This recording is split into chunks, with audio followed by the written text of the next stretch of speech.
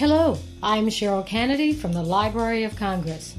The National Book Festival is in its 7th year, and it has attracted tens of thousands of book lovers of all ages to the nation's capital to celebrate reading and lifelong literacy. This free event is sponsored and organized by the Library of Congress and hosted by First Lady Laura Bush. This year, the festival will take place on Saturday, September 29th, on the National Mall in Washington, D.C. Festival goers will meet and interact with 70 best-selling authors, illustrators, and poets. There will be activities for the entire family. If you're unable to attend in person, we invite you to experience the festival online.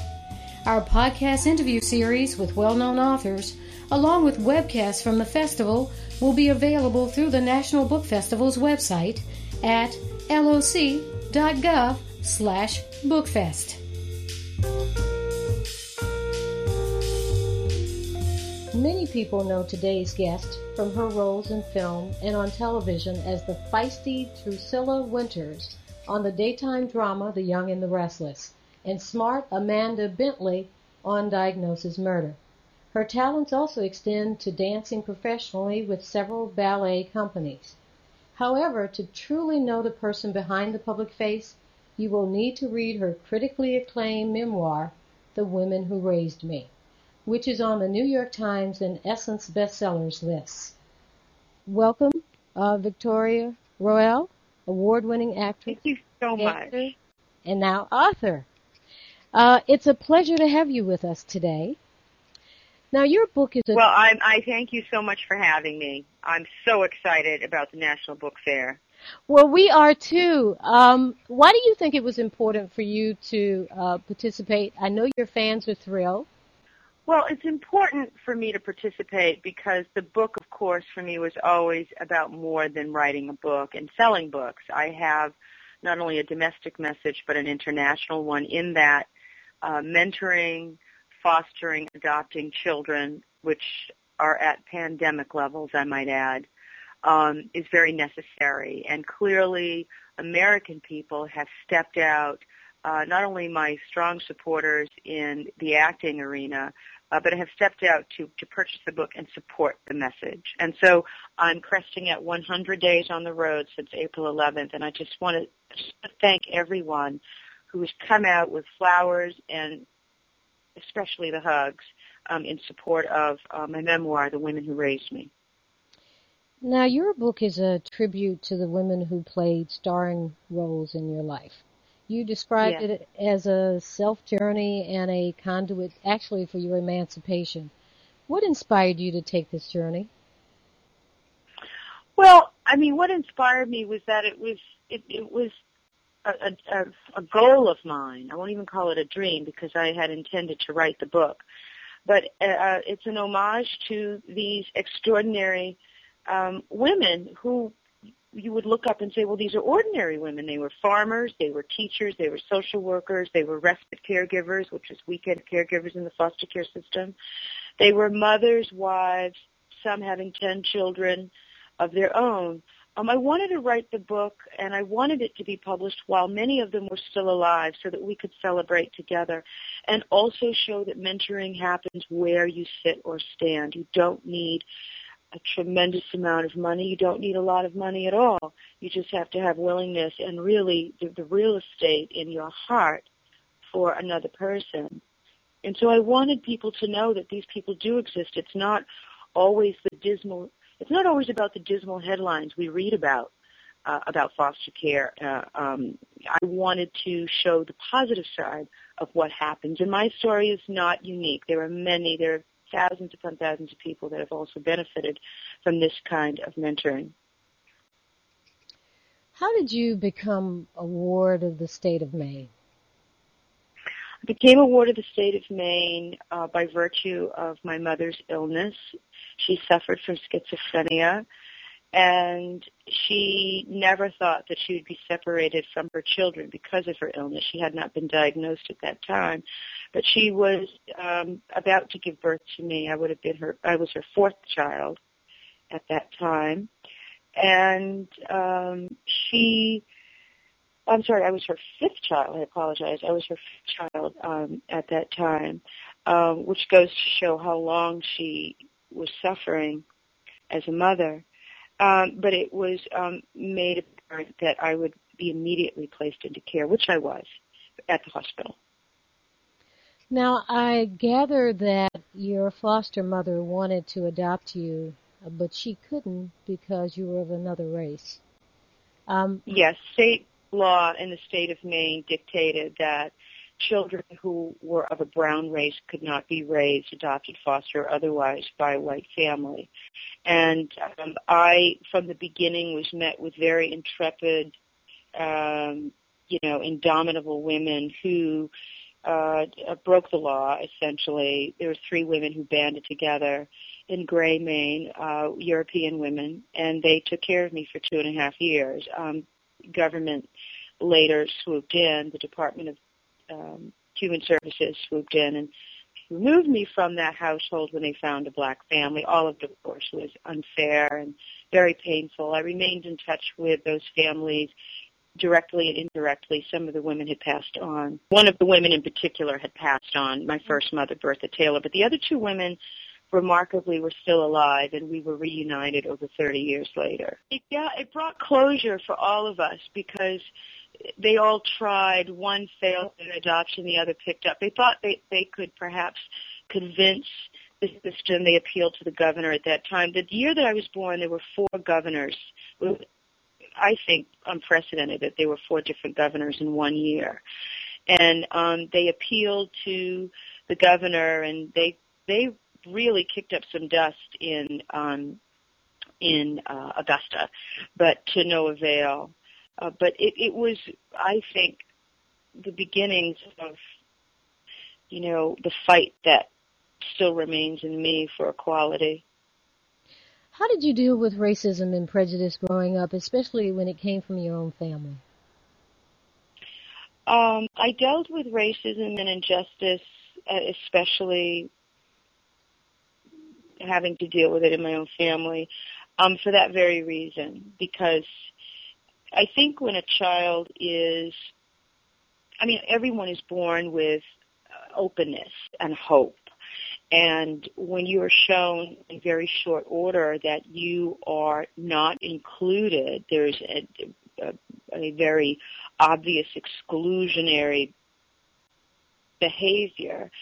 I think one of 2 things can happen. A child can feel defeated, or a child can rise up against it, given the mentoring framing. And I was given tremendous mentoring, and I was given a sense of self by my primary foster mother, Agatha Armstead, and so she told me and taught me my importance and significance, and that was, I think, my fortress,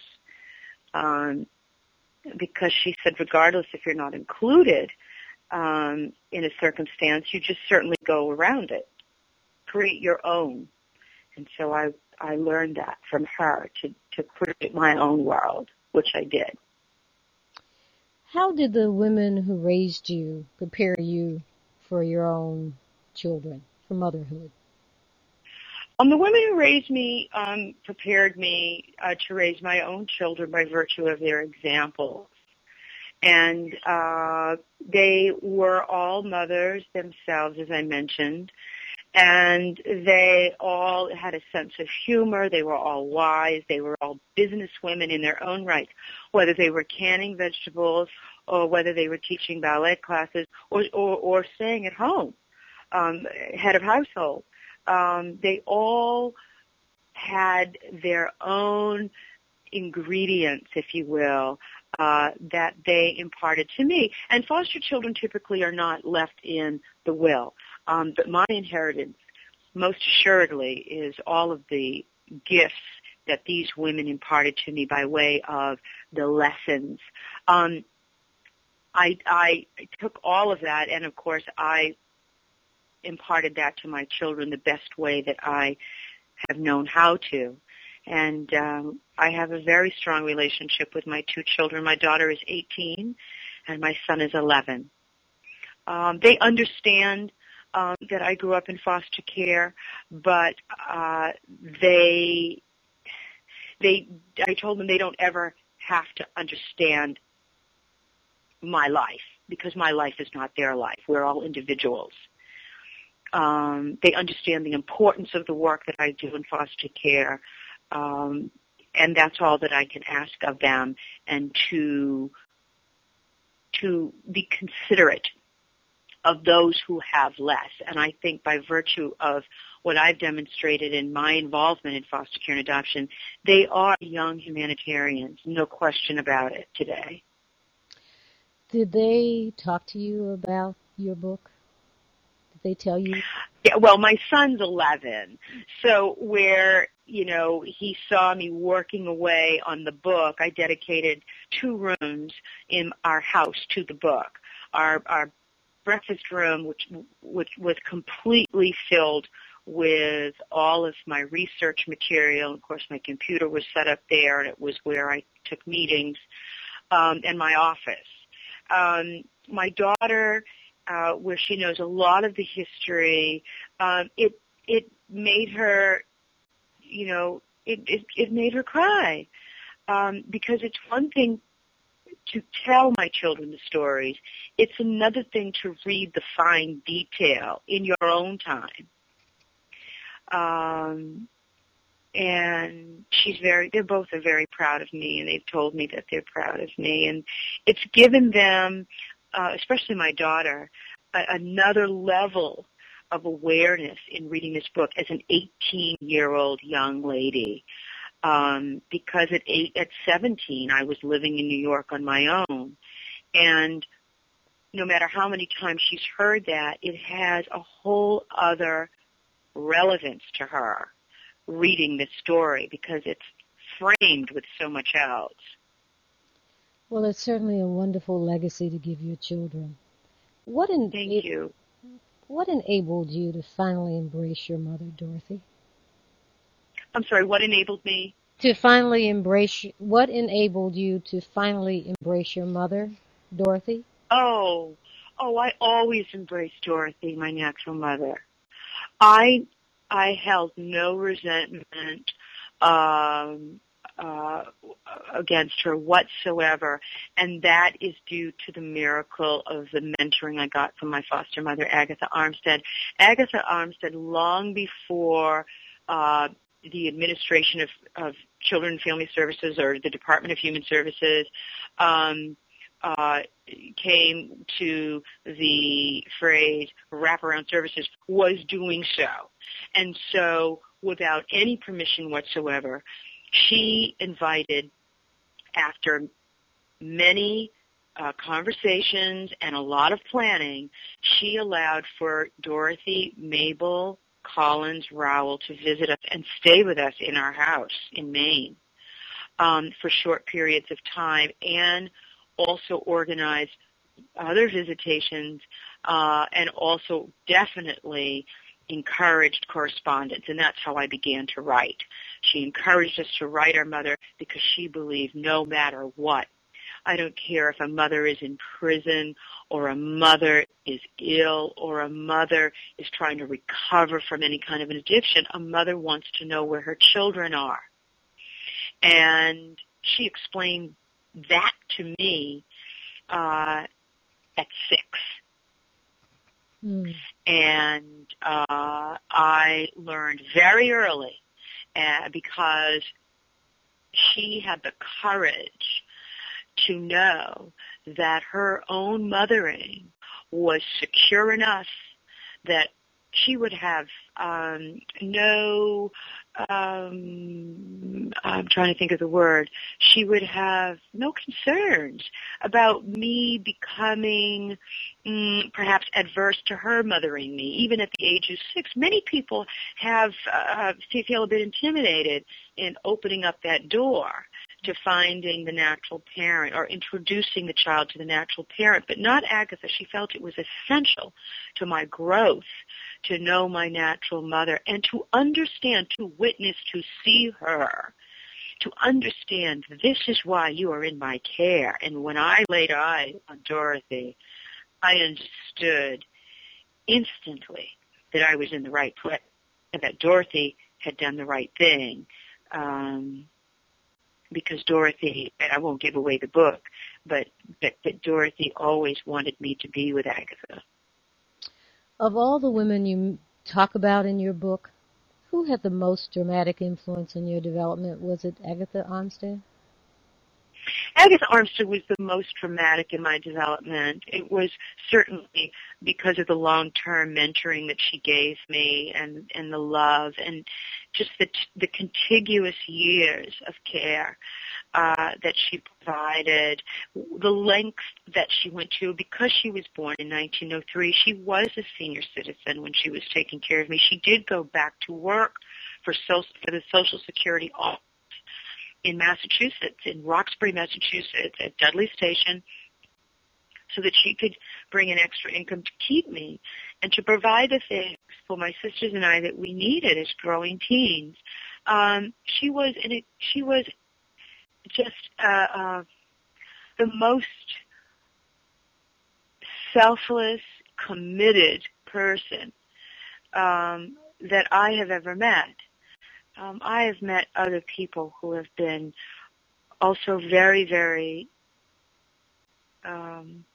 influential in my life, have been very caring in my life, and people that I turn to this day. But Agatha Wooten Armstead was by far the most influential.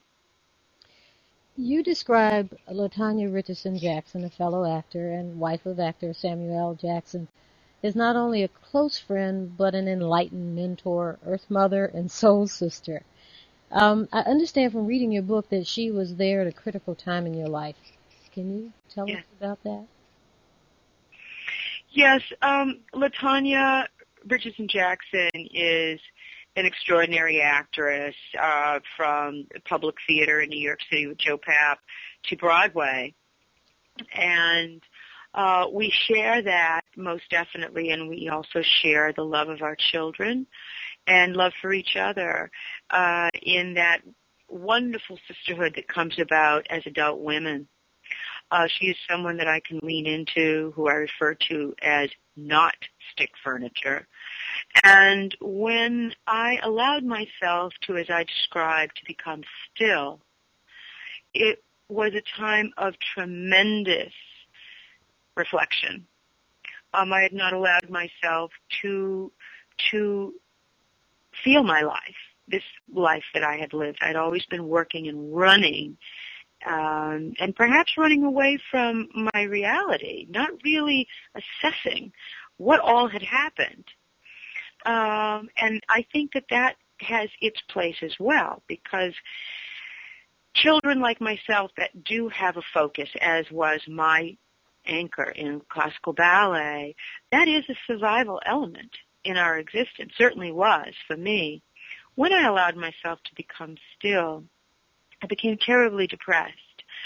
And it was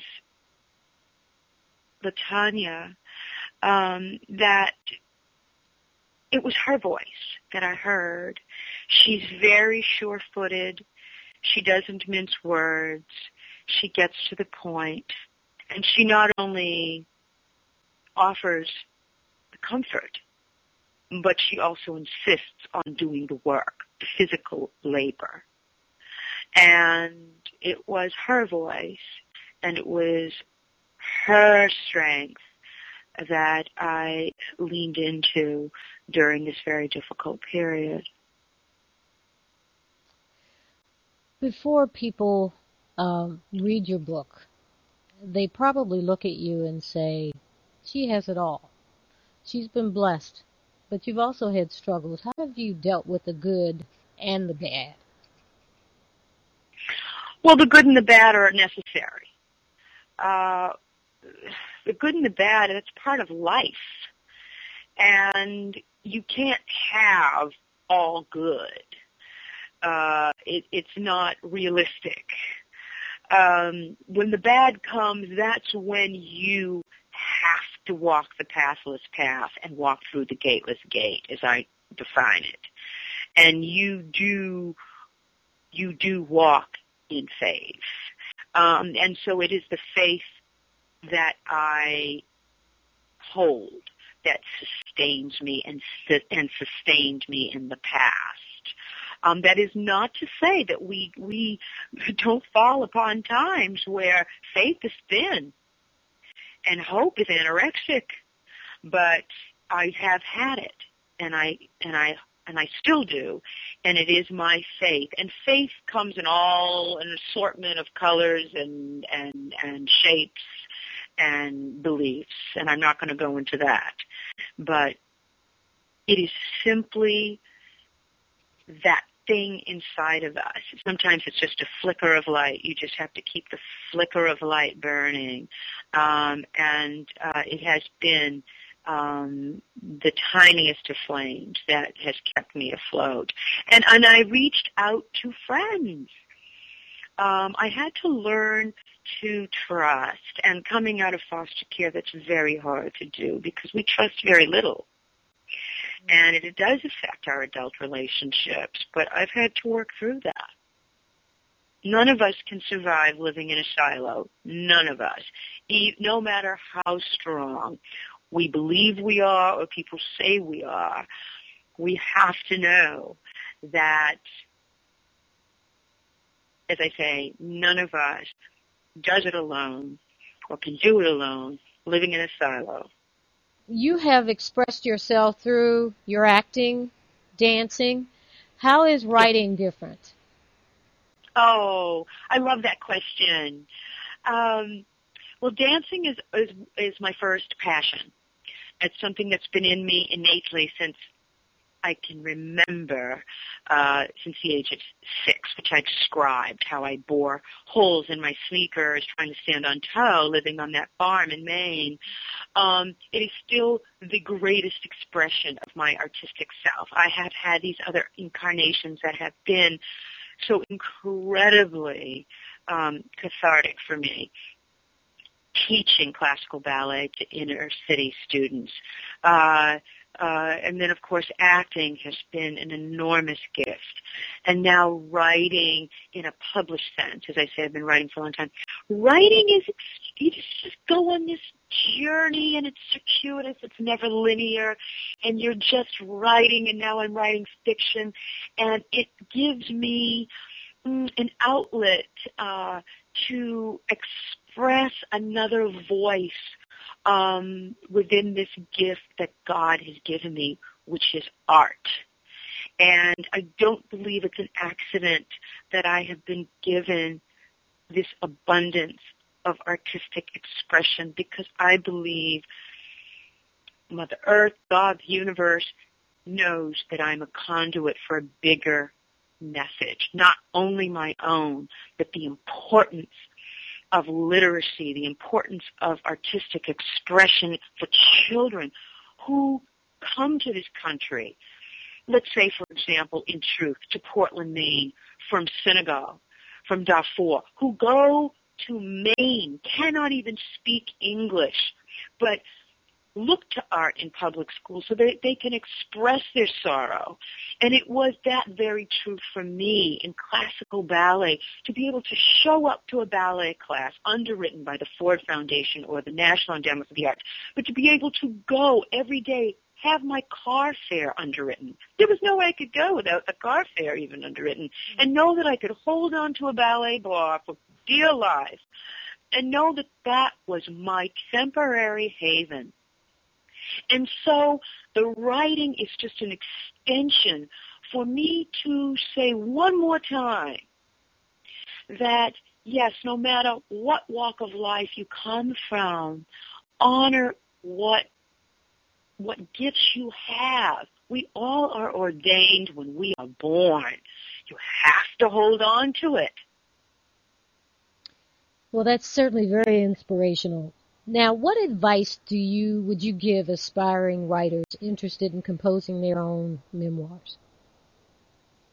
Well, beginner writers, first of all, I would say reconcile any part, especially with a memoir, if we're talking about nonfiction, reconcile any discrepancies or any unsettled internal battles you may have, so that you can write liberally.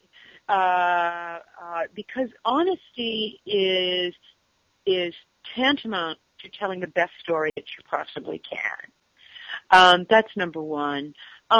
Number two, write even most definitely without a publishing deal. I certainly did.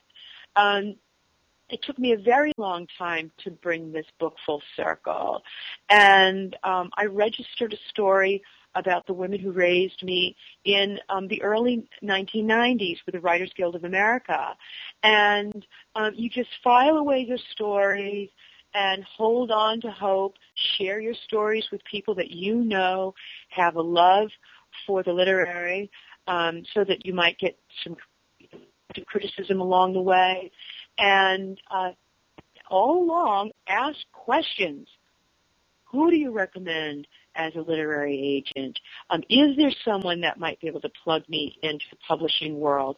And then, of course, if you're going to self-publish, you really must do the research and do it well, because it's one thing to self-publish. It's another thing to distribute. Understand that self-publishing and self-distribution must be a marriage, because who wants to self-publish 5,000 books that never go anywhere?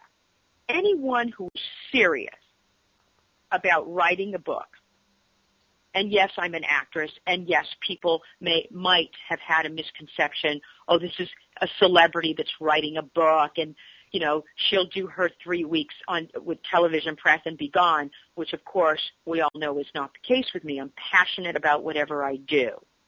I put a lifetime of study behind classical ballet. I've treated nothing else that I've been interested in any different. And so with my writing, which I have been doing since I was 9 years old, I have put the same level of passion behind. Some people have been surprised. My God, you're a television and film actress. We weren't expecting this. But I became an actress in my late 20s. It's not all that I have done, and it does not define who I am. And so I say all that to say, when you write a book, you have to plan out for the integrity of your intellectual property to go on the road with your intellectual property. You are married. Once you put pen to paper, you are married not only to telling the story, but then promoting the story. And I got behind my book tour, which has now taken me out to 2008. And that is, I know, unprecedented. But as I say, it's very important for the author to show up physically with their intellectual property. And I can't implore of future writers and writers who have books already. Don't throw your hands up and say, I don't know why my book didn't do well. Well, you have to ask yourself, why are you sitting in Martha's Vineyard at a barbecue when maybe you should be on the road? You have to ask yourself, why are you sitting home instead of being on? You have to reconcile with that fact that if you are not there to do the press behind your book, and I'm not talking about flashy CBS This Morning, The View, Oprah Press. I'm talking about getting into public libraries, going into schools. Think outside the box. Get people to underwrite 100 books at a time before you go to a speaking engagement. Go into prisons. Do things that are civic-minded, that grow the spectrum of literacy, and move the book at the same time. Well, I'm sure your fans are really glad that you feel the way that you feel, that you're out there promoting your intellectual property. Your website says courage, hope, inspiration, strength. Are those the words that best describe you? I would have to absolutely say yes. you have to be courageous in life. And courage doesn't mean, fighting. Courage means standing for what you believe in when no one else is flanking you with that same spirit. Courage means walking alone if necessary. There's no room, for fear. One has to believe in what one believes in. And I'm going to paraphrase because I don't believe that. There's a quote out of Senator Hillary Rodham Clinton's book, Living History. And she says, fear is always with us, but we just don't have time for it, not now. And I love that quote because it's true. I mean, Marian Wright Edelman with the Children's Defense Fund, Dr. Dorothy Height, so many intrepid women who have fought the good fight, and I'm certain in the beginning alone. So, yeah, I'd have to say my website defines who I am, what I stand for, and I want to encourage our listeners and our readers to log on to www.victoriarowell.com to see where I'm going next on the book tour, the Women Who Raised Me book tour. I have had it up since April 11th. I've received around 3 million hits already, and I really appreciate the outpouring of support around the issue that is defined in my book, and the courage. My story is an American story. My story is about what we can do if the willingness is there. Well, Victoria, thank you so much for being with us. We look forward to hearing more from you in the Home and Family Pavilion at the National Book Festival on Saturday, September 29th on the National Mall from 10 a.m. to 5 p.m. The event is free and open to the public. For more details and a list of participating authors, visit loc.gov/bookfest. Thank you for listening.